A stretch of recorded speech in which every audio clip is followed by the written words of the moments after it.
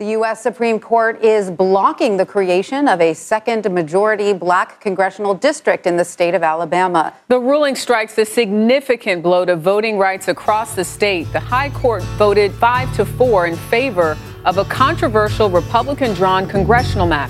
No, it's not controversial. It's unlawful.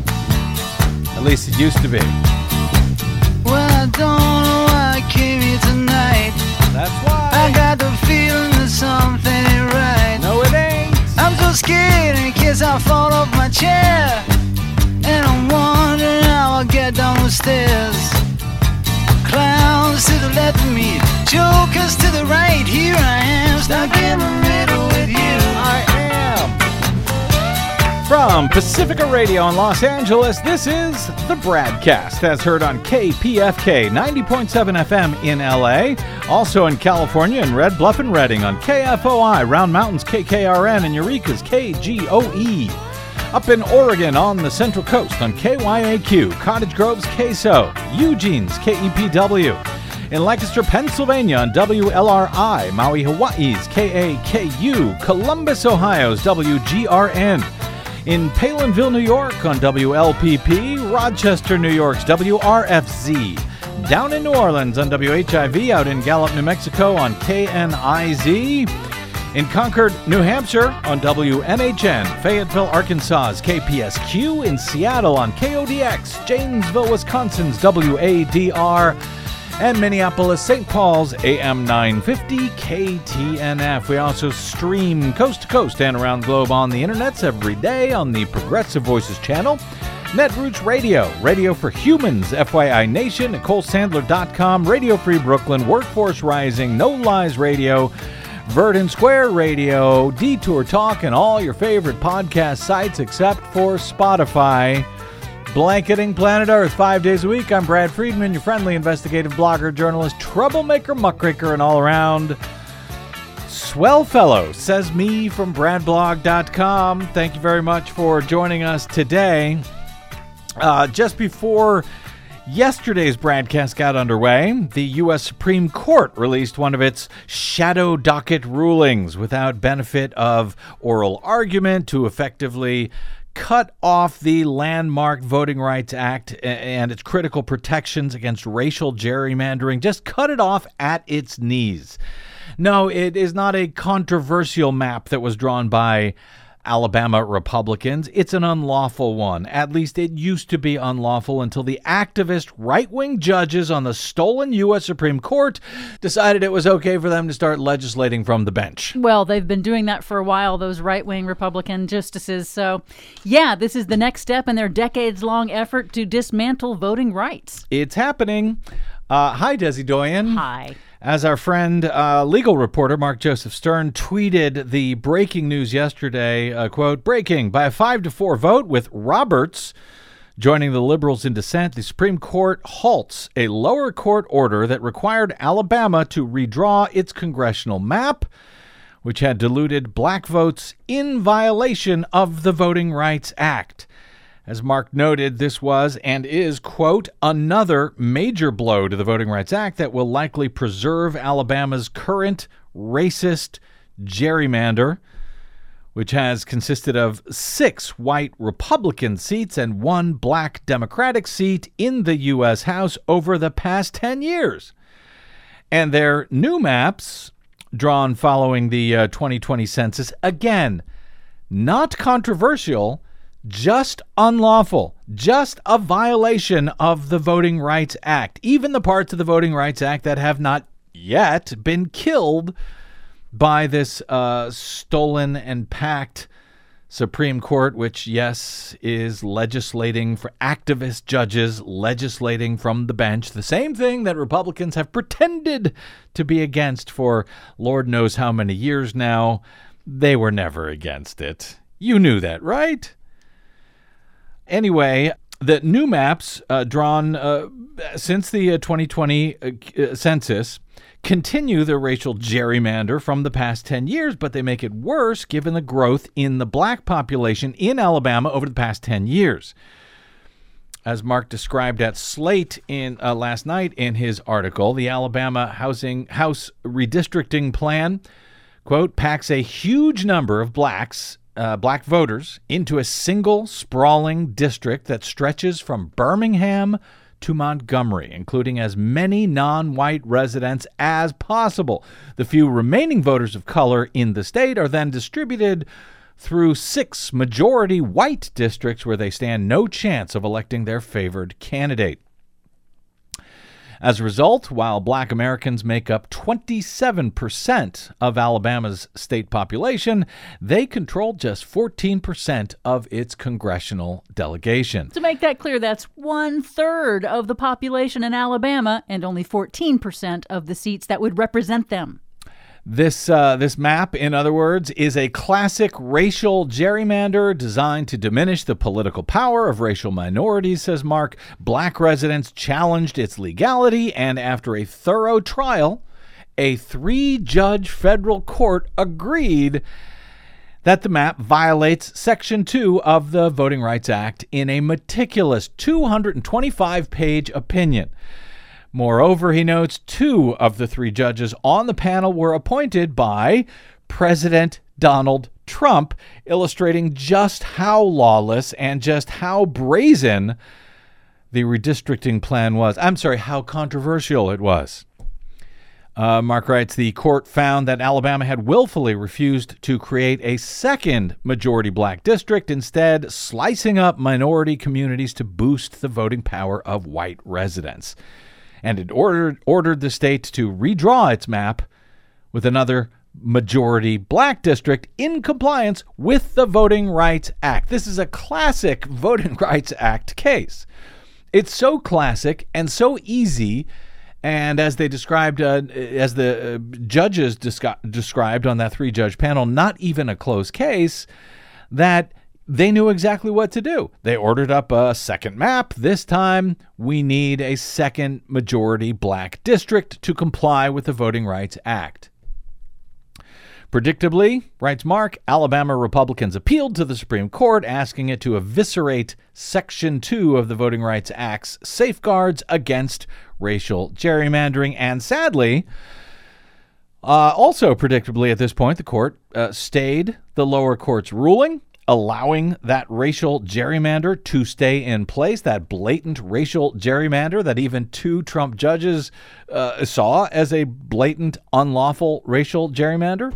They allowed that to stay in place, likely for at least as long as the 2022 midterms, if not longer, because the court, as Mark writes, also granted cert in this case and will issue, which means they will hear the case in full later this term, teeing up the opportunity, as he writes, to eviscerate the Voting Rights Act's remaining protections for racial minorities against gerrymanders that dilute their voting strength.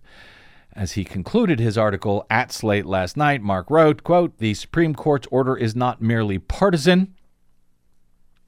It is a lawless assault on the one remaining provision of the Voting Rights Act protecting black Americans in red states from political oblivion. Yeah, I think that's about right. Yeah, sadly. So what does all this mean now for both Alabama and other states? Because this is not just about Alabama, sadly. This is actually about the Voting Rights Act itself. So what does it mean for Alabama in the months and years ahead, the decade ahead, perhaps several decades ahead at this point, and in other states where racial gerrymanders are being challenged under Section 2 of the Voting Rights Act? What does this mean for Section 2 and the Voting Rights Act itself? And how does this affect what redistricting experts were otherwise describing as a surprisingly good year for both Democrats and American voters in general when it comes to these new maps across the country following the 2020 census? We'll be joined momentarily with thoughts on all of that by Common Cause's National Redistricting Manager, Dan Vicuña.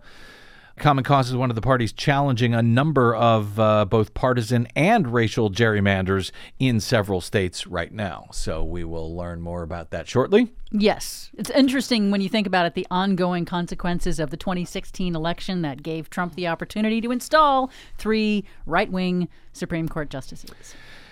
Yep.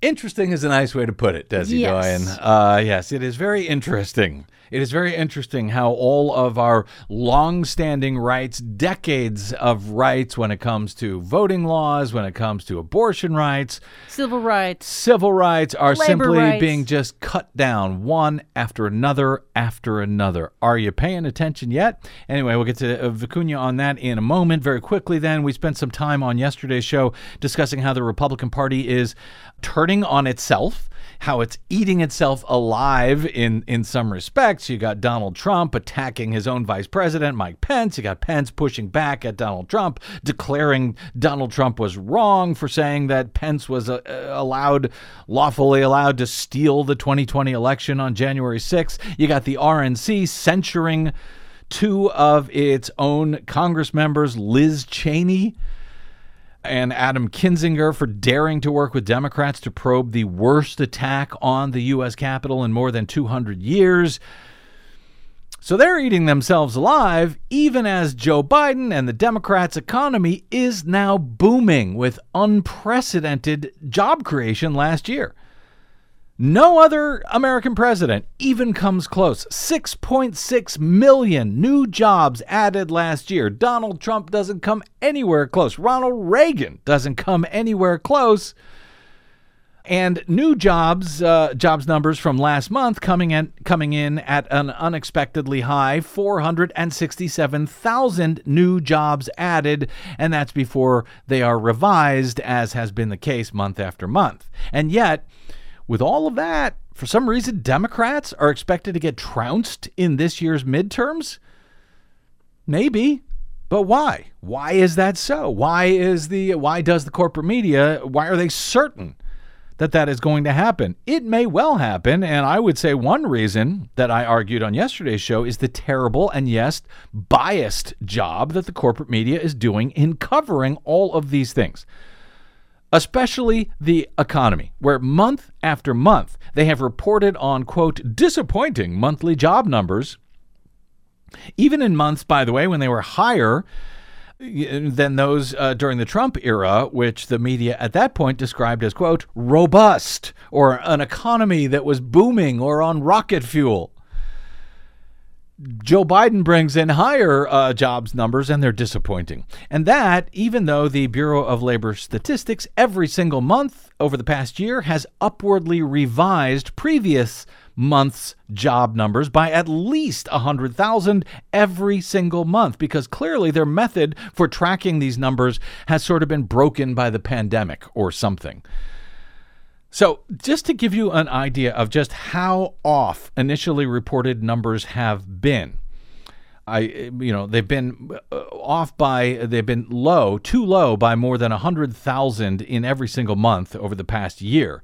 But I didn't get time to mention these hard numbers yesterday, numbers that the corporate media, have been constantly reporting as disappointing and a bad sign for Biden's economic plan, etc. So 467,000 new jobs were said to have been created in January, which were high enough that the media couldn't avoid it. And they, surprisingly large numbers.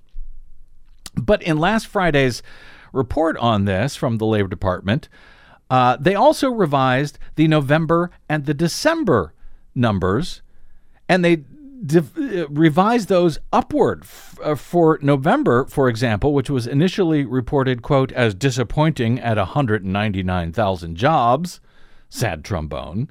In fact, in November, there were 510,000 new jobs. It was not even close. It was more than twice what was originally reported by the Labor Department. And did you hear about that? Probably not. And it's not the media's fault that the Labor Department got it wrong, because their method for tracking this seems to have gotten broken with the pandemic. But the media knew by November of last year and December of last year that those numbers keep getting revised up each month. apparently by huge numbers. The job gains revisions for December that were announced last Friday. Did you hear about these? They went from a disappointing 249,000 jobs in December to 647,000 new jobs in December. Well, that paints a much stronger picture of the labor market than either expected or that the media have been reporting on. But those, the revisions, they're too late for the media to make much of them, I guess. The damage is done in November and December with all of those disappointing job numbers. Joe Biden's in real trouble. His economy is not working out. His approval ratings keep going down with each of these new monthly numbers that come out, even though those same numbers would be upwardly revised later.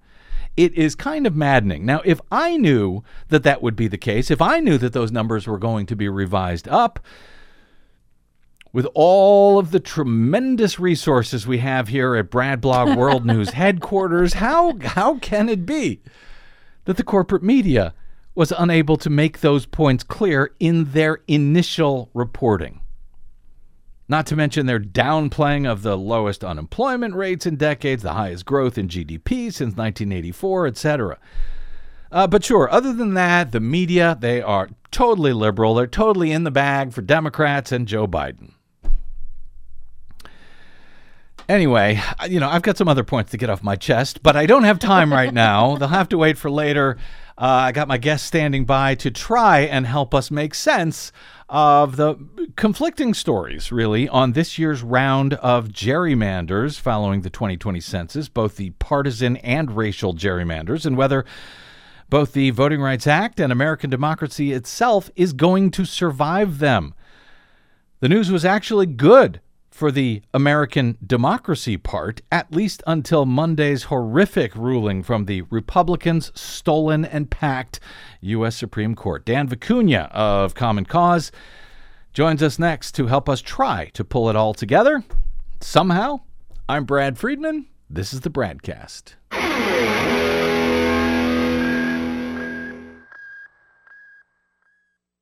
What the public hears on the public airwaves matters. At the BradCast, we do our best to bring you accurate news and analysis on the issues that actually matter, and we do it all independently, without corporate or political influence. But we can't do it without you, now more than ever. Please help us stay on your public airwaves by going to bradblog.com/donate to help keep us going. That's bradblog.com/donate. And thanks. Turn it up.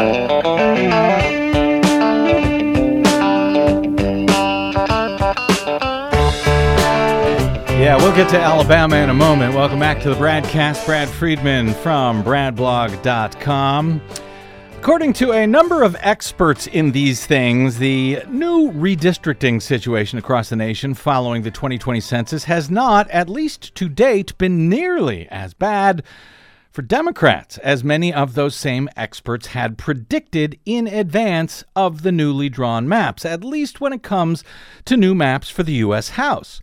That is not, of course, because Republican-controlled legislatures who draw many of the maps decided to be nice this year, but rather their gerrymanders after the 2010 census were so outrageously unbalanced to offer an advantage to Republicans, it's actually become difficult to make those maps much worse.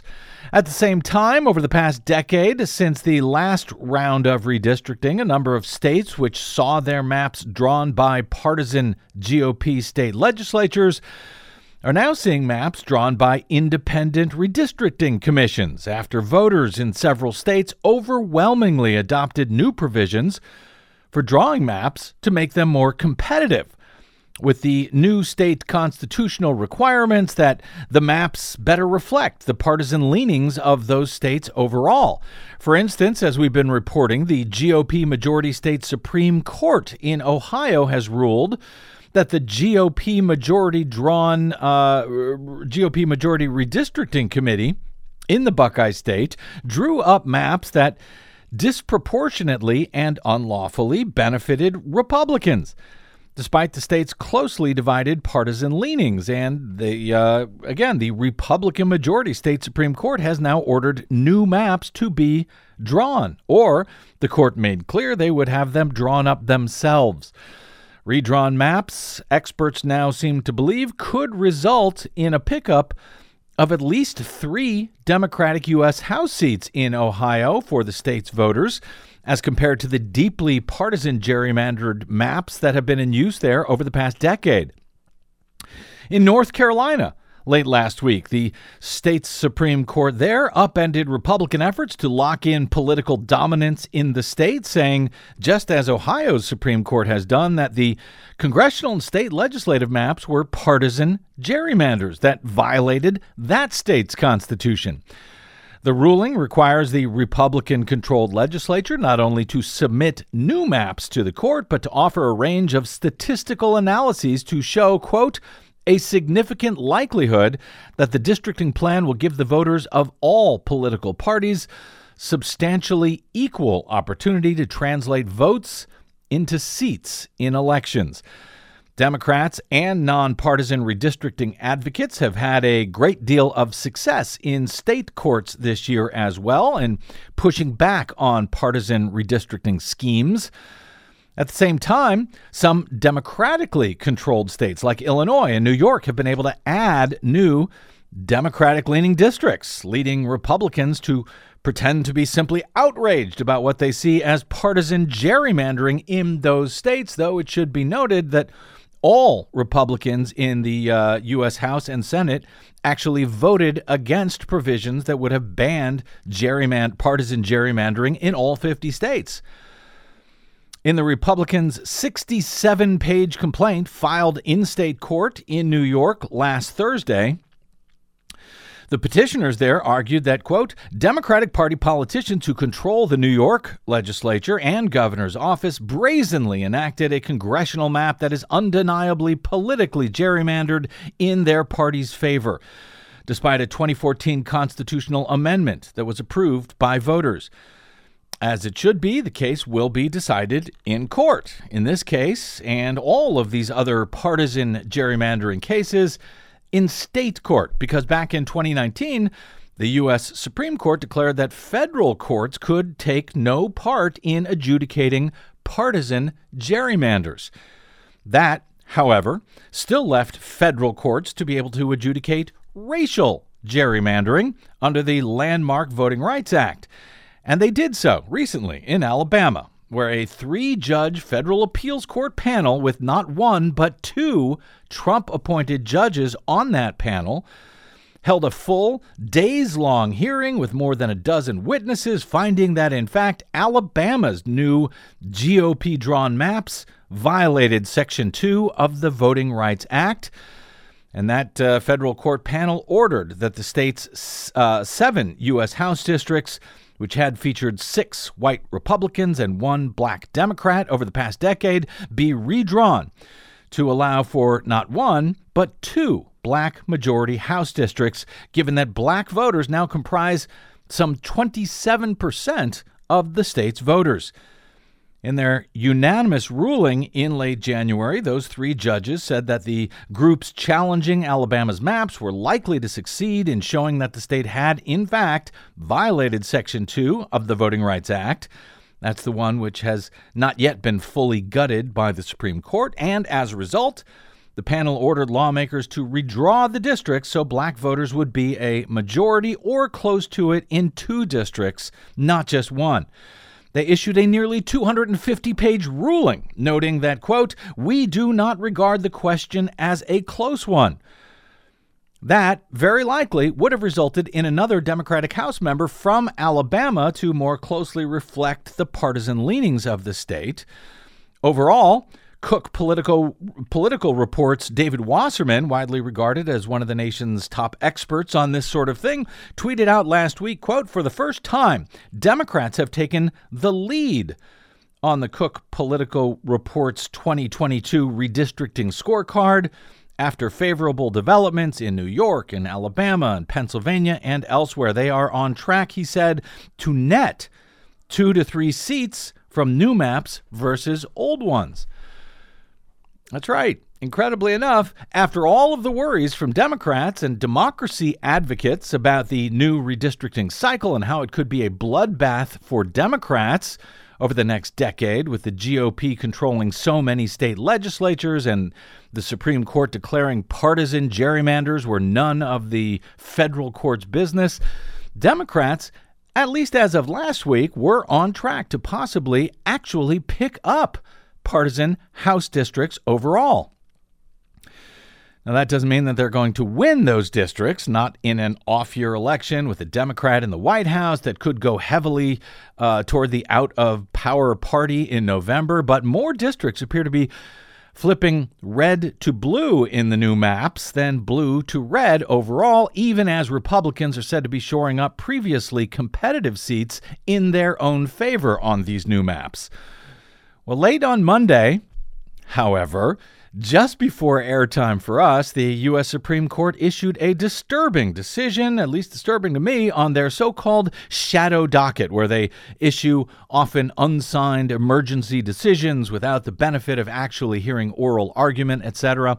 In a 5-4 ruling, with Chief Justice John Roberts joining all three of the court's Democratic appointees, the Supremes blocked that unanimous ruling from the federal court's 3-judge panel in Alabama.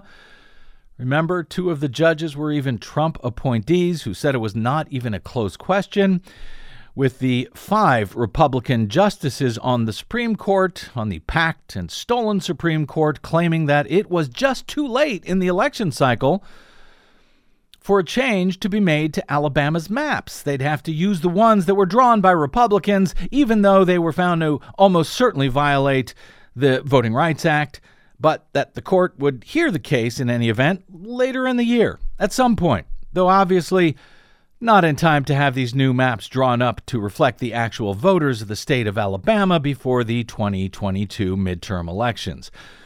On its own, that is troubling enough.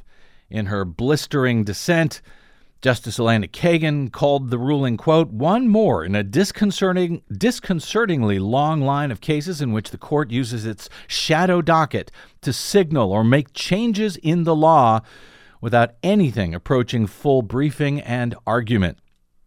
But the use of the shadow docket to undermine voting rights, as the same court has recently used to undermine abortion rights and others, is only one of the problems here. As Kagan noted, the justices will now, at some later date, decide whether the map produced by Alabama violates the landmark voting rights law, in a case that would now call into question, quote, decades of this court's precedent about Section 2 of the Voting Rights Act. Beyond all of the partisan politics here, teeing up the potential destruction of Section 2 of the Voting Rights Act, just as the court did to Section 5 of that act back in 2013, that is perhaps the most disturbing outcome of the High Court's shadow docket ruling on Monday. Joining us now to try, at least, to make sense of all of these things today is longtime redistricting and gerrymandering expert Dan Vicuña, the National Redistricting Manager at Common Cause. Dan Vicuña, thanks for joining us. Welcome back to the BradCast. It has been a while, sir. It has been. Thanks so much for having me. I appreciate it. So, quite a bit to get to here, Dan, as you could tell. I was trying to summarize a lot of information in that intro. Did anything jump out? Did I either miss any key points in the overall explanation or get anything wrong as you see it, leave anything out, and how the various state redistricting maps are sort of shaking out this year on the partisan redistricting front? We'll get to the racial gerrymandering and the Supreme Court in a moment. Did we generally get it right? Did I miss any key points? Yeah, I think you did get it right. I mean, what you see is a lot going on, and a reminder that our activism in the states, both through ballot initiatives and legislative lobbying, kind of grassroots efforts, it was important to do because we could not put our eggs all in the federal court basket. So I think you kind of summed it up nicely. There's been some differing opinions, however, among experts like yourself, redistricting experts this year, as to the idea that, things are not as bad as they could have been for Democrats this year. For example, Michael Lee from Brennan Center, he warns that the simple hard numbers of red districts, blue districts, et cetera, that sort of obscures the fact that Republicans have shored up a bunch of competitive seats in their own favor. They didn't, flip a district from blue to red per se, but they made it harder to lose currently red seats during a blue wave election, for example. How do you see things overall? Again, taking out the Supreme Court for the moment, but how do you see things overall for shaking out for both Dems and Republicans this year? Yeah, I mean, how things are going to shake out in terms of partisanship, I think it stands to reason that Republicans, were able to shore up more of their own districts to make a sort of safer playing field for themselves, because simply they're in control of more state governments. Unfortunately, the legislators in most of the country draw their own districts, something we oppose, and we've fought for reforms to change that in most of the country. But Republicans certainly have the upper hand in terms of having entire control of the government, the governorship, both houses of the state legislature. So I think that certainly works in their favor, and you see them taking advantage of that where that's the case, much like in places like Illinois, Maryland, New York, where Democrats have that kind of control. Now, there are still a number of states, I think Florida being one of the largest, that have yet to come in with their new maps for this year, for this decade. Am I right about that? Yeah, I mean, there's still a lot of work to be done. I mean, certainly there are a lot of states that worked very quickly and finished up maps, but there are other places where the process is still ongoing. One where, of course, Florida, we're watching because that's a place where in 2010 there was bipartisan overwhelming support for a constitutional amendment banning partisan gerrymandering and racial gerrymandering, kind of reaffirming the ban on racial gerrymandering. A place like Pennsylvania, where in 2018 the state Supreme Court threw out the state's congressional districts and ruled that state constitution banned partisan gerrymandering as well through their free elections clause. So, yeah, I mean, there are definitely a lot of places where the process continues, and as you mentioned in Ohio, where the court sent maps back. They said you didn't follow the law that the voters overwhelmingly backed to prohibit giving one party a big advantage in the process. So, a lot to be done. So, which sort of begs the question, if, states like Florida have not come in entirely with their maps, other states, North Carolina, Ohio, et cetera, are in court battles with the state courts sending it back to redraw those maps.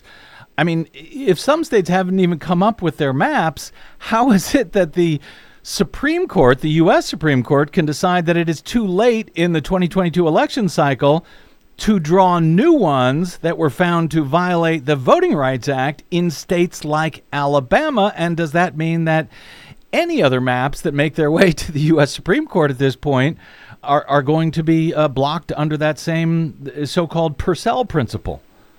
Yeah, I mean, that approach it goes against the court's very own precedent, which Justice Kagan lays out in her dissent, where she talks about at least a couple of states in the last cycle, no more than 4 or 5 years ago, where the court said, look, this is a constitutional violation, and that really trumps all else.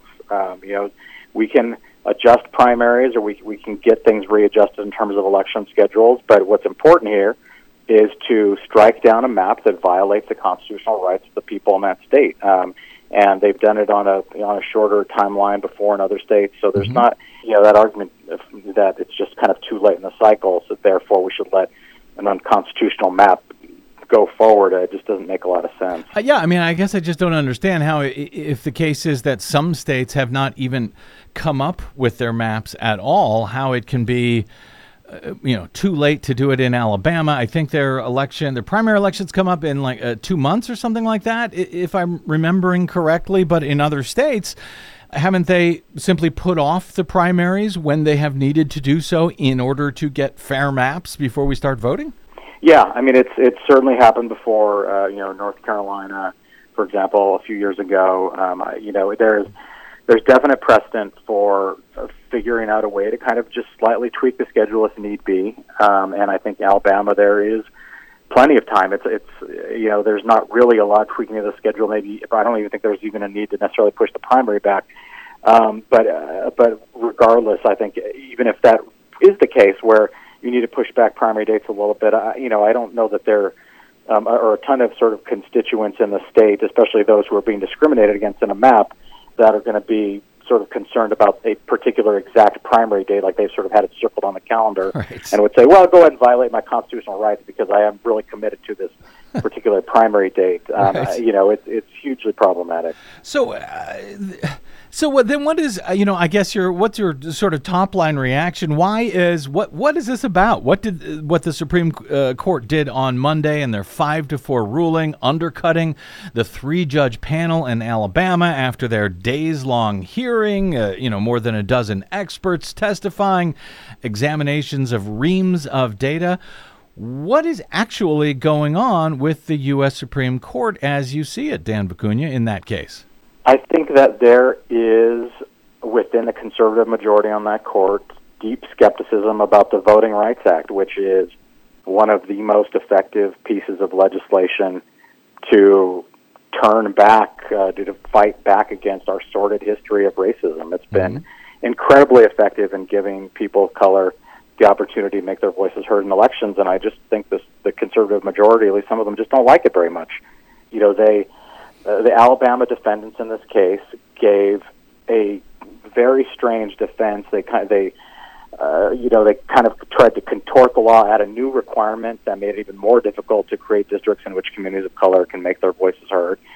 And it seems like the 5-justice, right-wing majority thinks that it has at least enough merit to shut down having a constitutional map this cycle. And, so at least that's my fear.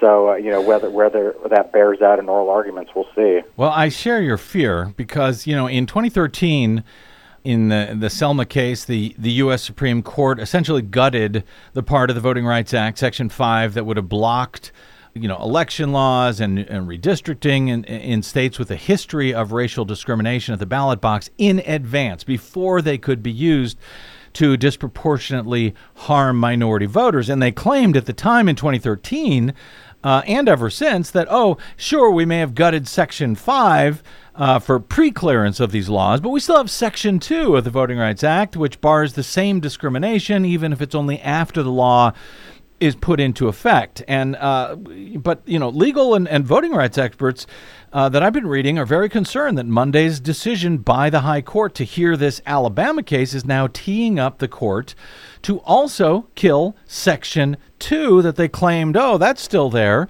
Do you share that concern that they are specifically targeting now Section 2, and the fact that Chief Justice John Roberts, who wrote that decision that gutted Section 5 back in 2013, he voted with the court's liberals here. Do you suppose that's why he voted against staying the Alabama ruling here, because he knew he sort of promised that there would still be Section 2 available? Yeah, I mean, it's possible, although he did describe in his decision, some concerns with the way Section 2 is laid out. I mean, his view was that the Alabama court, adhered to the law correctly as it exists now, but he did state, in a few sentences that maybe that needs to be reexamined. I mean, what's really troubling is that, Section 4, which court struck down, thus gutting the Section 5 kind of pre-clearance regime, really, has a philosophy of kind of, looking ahead at, jurisdictions that are likely to be problematic and making them pre-clear their voting maps, any voting changes they make. It's the view of the Civil Rights Committee and good government groups that the equation that identify those jurisdictions that worked really well and actually did identify correctly those that were bad actors. Section 2, even if you have some concern about the way Section, what was struck down already, kind of maybe accuses in advance some jurisdictions looks at them skeptically about what they may do in terms of voting. Section 2 doesn't do that. It really, it's only a specific discriminatory act that gets challenged in court. Is what plaintiffs can take on and challenge. And so, that really doesn't have the same concerns in terms of sort of maybe accusing a jurisdiction before it acts. This is really about a bad action that discriminates. And so the idea that too can also be gutted is very, very troubling. We're hoping that there's kind of enough difference in the philosophy between the two sections that the Supreme Court won't go all the way and gut it. But of course, with this Alabama decision, we're concerned.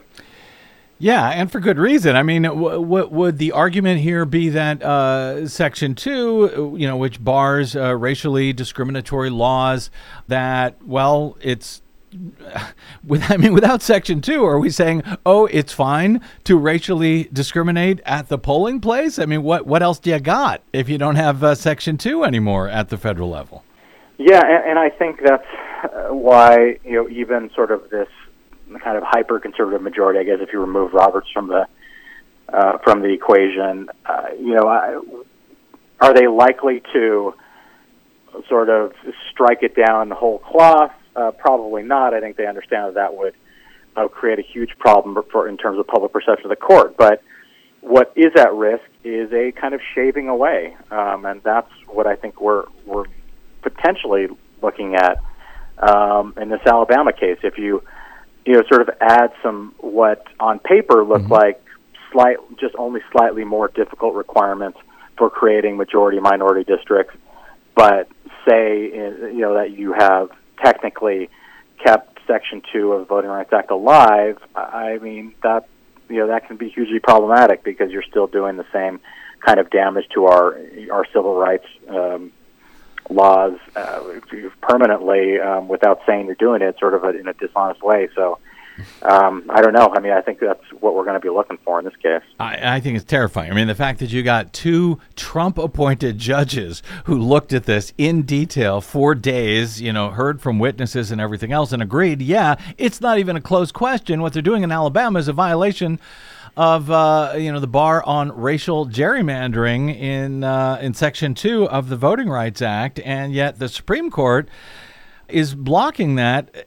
In the meantime, Dan, there's an outstanding federal case, again, in Texas, filed by the Department of Justice under Section 2 as well of the Voting Rights Act, as I understand it, charging unlawful racial gerrymandering in that state, as the GOP-controlled Texas legislature is adding 2 new House seats this year, thanks to the 2020 census, and thanks almost entirely to the growth in the state's black and Hispanic minority voter population. Nonetheless, the Texas Republicans are actually adding 2 new white majority House districts and removing minority House districts in the bargain. So the Department of Justice is suing. Should we now expect to see a very similar result to any federal challenge to the Texas racial gerrymanders under the same thing that has just blocked the change in Alabama now? Well, in terms of kind of the technical timing of things, I don't think the parties in Texas have asked for an injunction to stop districts from going into effect this cycle. I don't know that they just thought that was strategically the approach, but in terms of what the court down the road does once it hears oral arguments and kind of possibly put some parts of Section 2 on the chopping block, when you have kind of a full adjudication of the Texas districts, which are clearly discriminatory against Black, Latino, and Asian Texans, that the rules of the road when Texas gets to the court could be entirely different, which risks giving a rubber stamp to another state's discriminatory map. So. We happen to be one of the parties in that case, and so we're watching it closely too. I've spoken to a number of redistricting experts about all of this in recent months, but given what I regard, Dan Vicuña, as a very, very real threat to American democracy itself, if Democrats are unable to hang on to at least one chamber of Congress when we get to the next presidential election in 2024.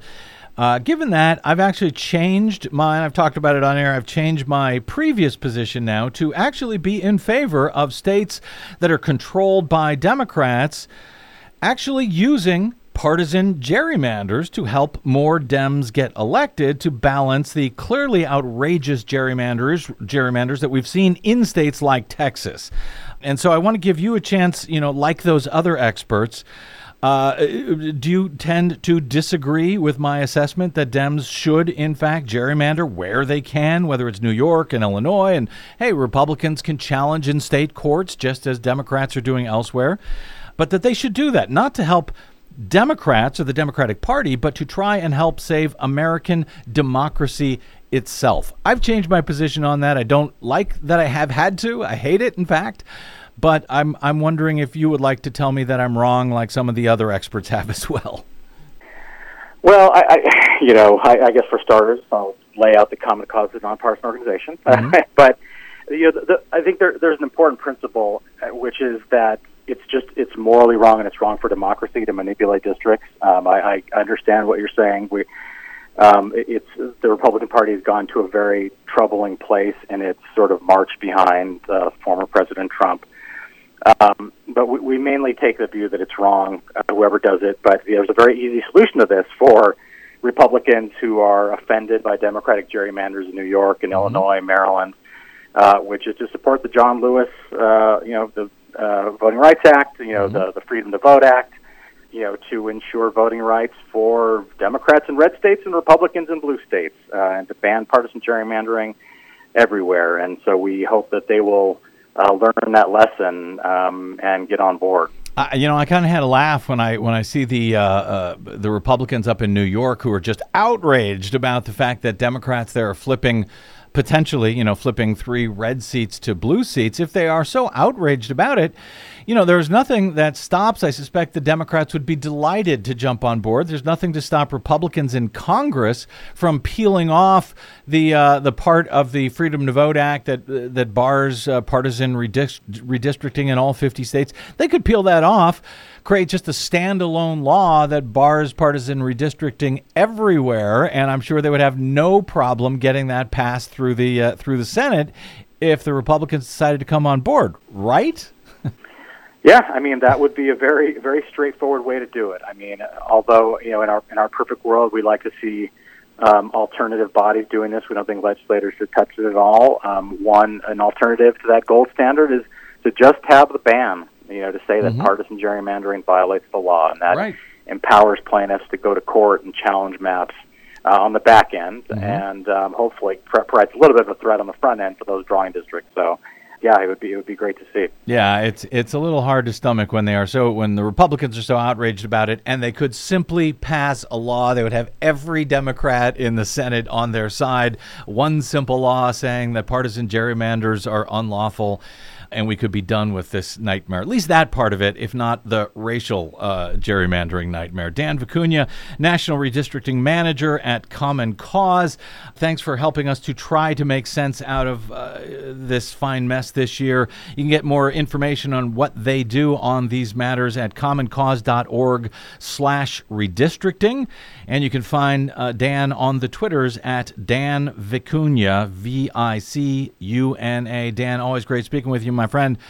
I suspect we're going to be doing it more frequently in the near future, given everything that's going on. That sounds about right. Thanks for having me. Thank you, Dan. I will tell you, Desi Doyen, yes, that we've had a number of redistricting and gerrymandering experts on in recent months. Yes, and many of them are nonpartisan, like Dan there, or they represent nonpartisan groups or whatever. But you can tell. They sort of agree with me when I say, hey, shouldn't democratically controlled states do the same thing that Republicans are doing right now, since Republicans are not stopping doing that, and American democracy itself hangs in the balance? You can tell they kind of want to say yes. Yeah, it's that eternal struggle between folks who want to do the right thing, who know what the moral and right thing is, and yet see being taken advantage of by bad faith Republicans who are trying to dismantle voting rights wherever they possibly can to stay in power. I'll tell you, when we opened the phones about that question a month or two ago, I think every caller said, yes, Democrats should absolutely do that. And they're not necessarily Democratic listeners. If you've listened to our show when we open up the phones, they're not all necessarily Democrats. But it's just so blatant, and it's just so obvious. And the fact that the Supreme Court now is just cutting down mowing them down. Long-standing right after another. This is brutal, what is going on. And I just hope people are paying attention and they're not falling for the media's, both sides are... they're all the same. They're all the same. This is not true. Only one side is fighting for democracy and voting rights. The other side is fighting to dismantle them. Yes, and dismantle American democracy itself. I can't say it enough, but I will try to. Quick break, and we're back with Desiree and her latest Green News report right here on the BradCast. I'm Brad Friedman.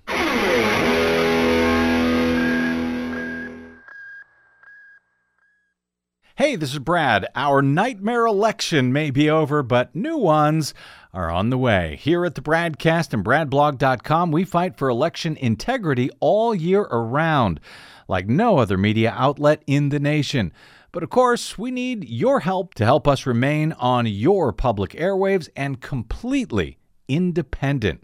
Please help us continue that fight over your public airwaves by stopping by bradblog.com/donate. And thanks.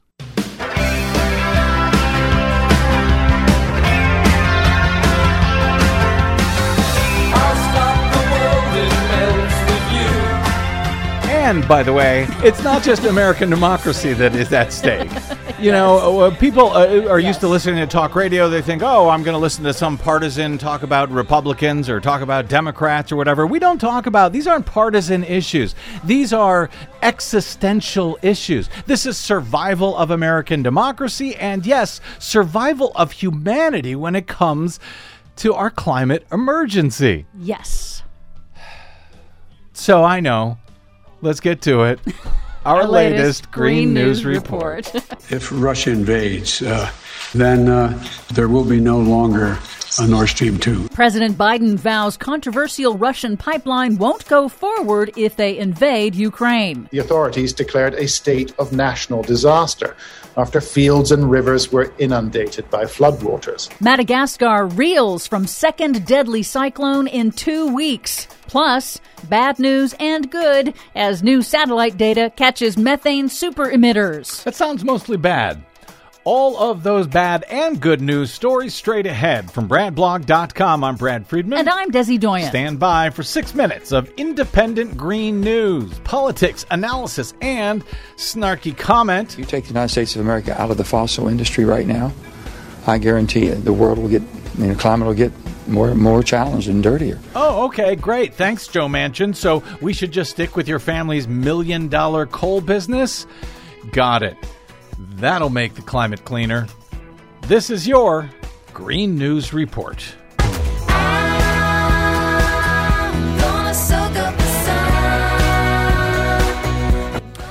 Okay, Desi Doyen, Germany entered into a deal with Russia some time ago to get a whole bunch of energy from them. And now that may be causing problems?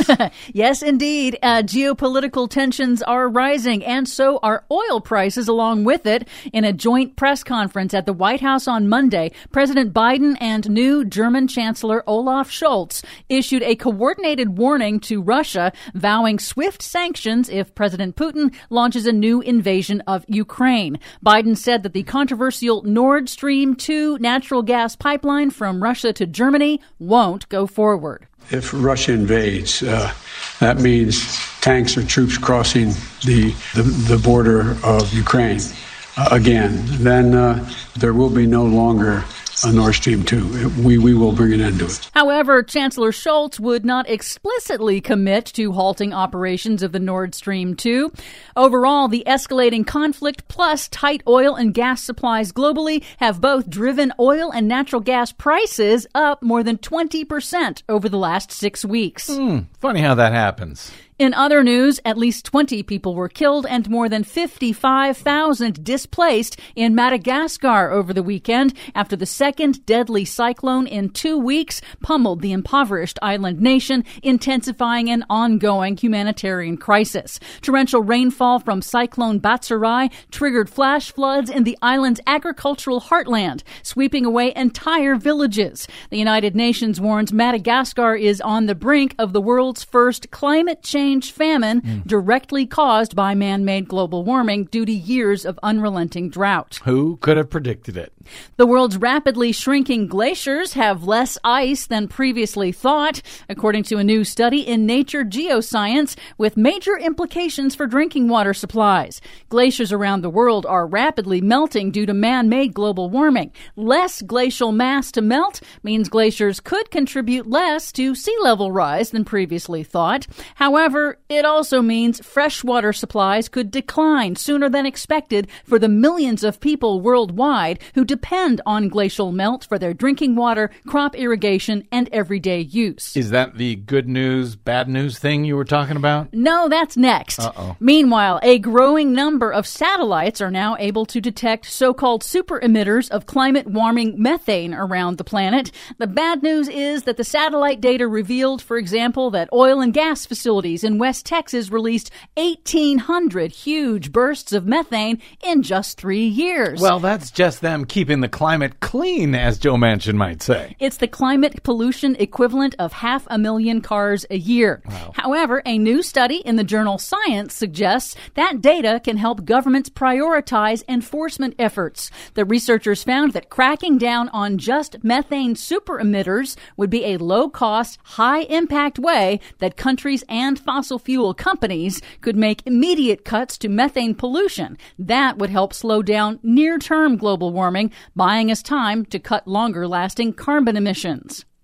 Some good-ish news. Japanese carmaker Nissan announced that it will end development of new internal combustion engines in all of its major markets to focus all of its resources on shifting to electric vehicles. Cool. Except in the U.S. Nissan says limited development will continue on gasoline engines for the U.S. market, mainly those used for pickup trucks, where it projects demand for gas-powered trucks will persist. Because America loves its gas. And finally, Chinese electric vehicle battery maker BYD has introduced its U.S. version of an electric school bus that utilizes what's called vehicle-to-grid technology. When the bus is not transporting school children, it can serve as a big yellow storage battery for the electric grid. Very nice. Why don't we ever get to do good stuff like that? For much more on all of these stories and the ones we couldn't get to today, check out our website at greennews.bradblog.com. Find, follow, and share us planet-wide on the Facebooks and the Twitters at Green News Report. I'm Brad Friedman. And I'm Desi Doyen. And this has been your Green News Report. I don't want to cause no fuss, but can I buy your magic bus?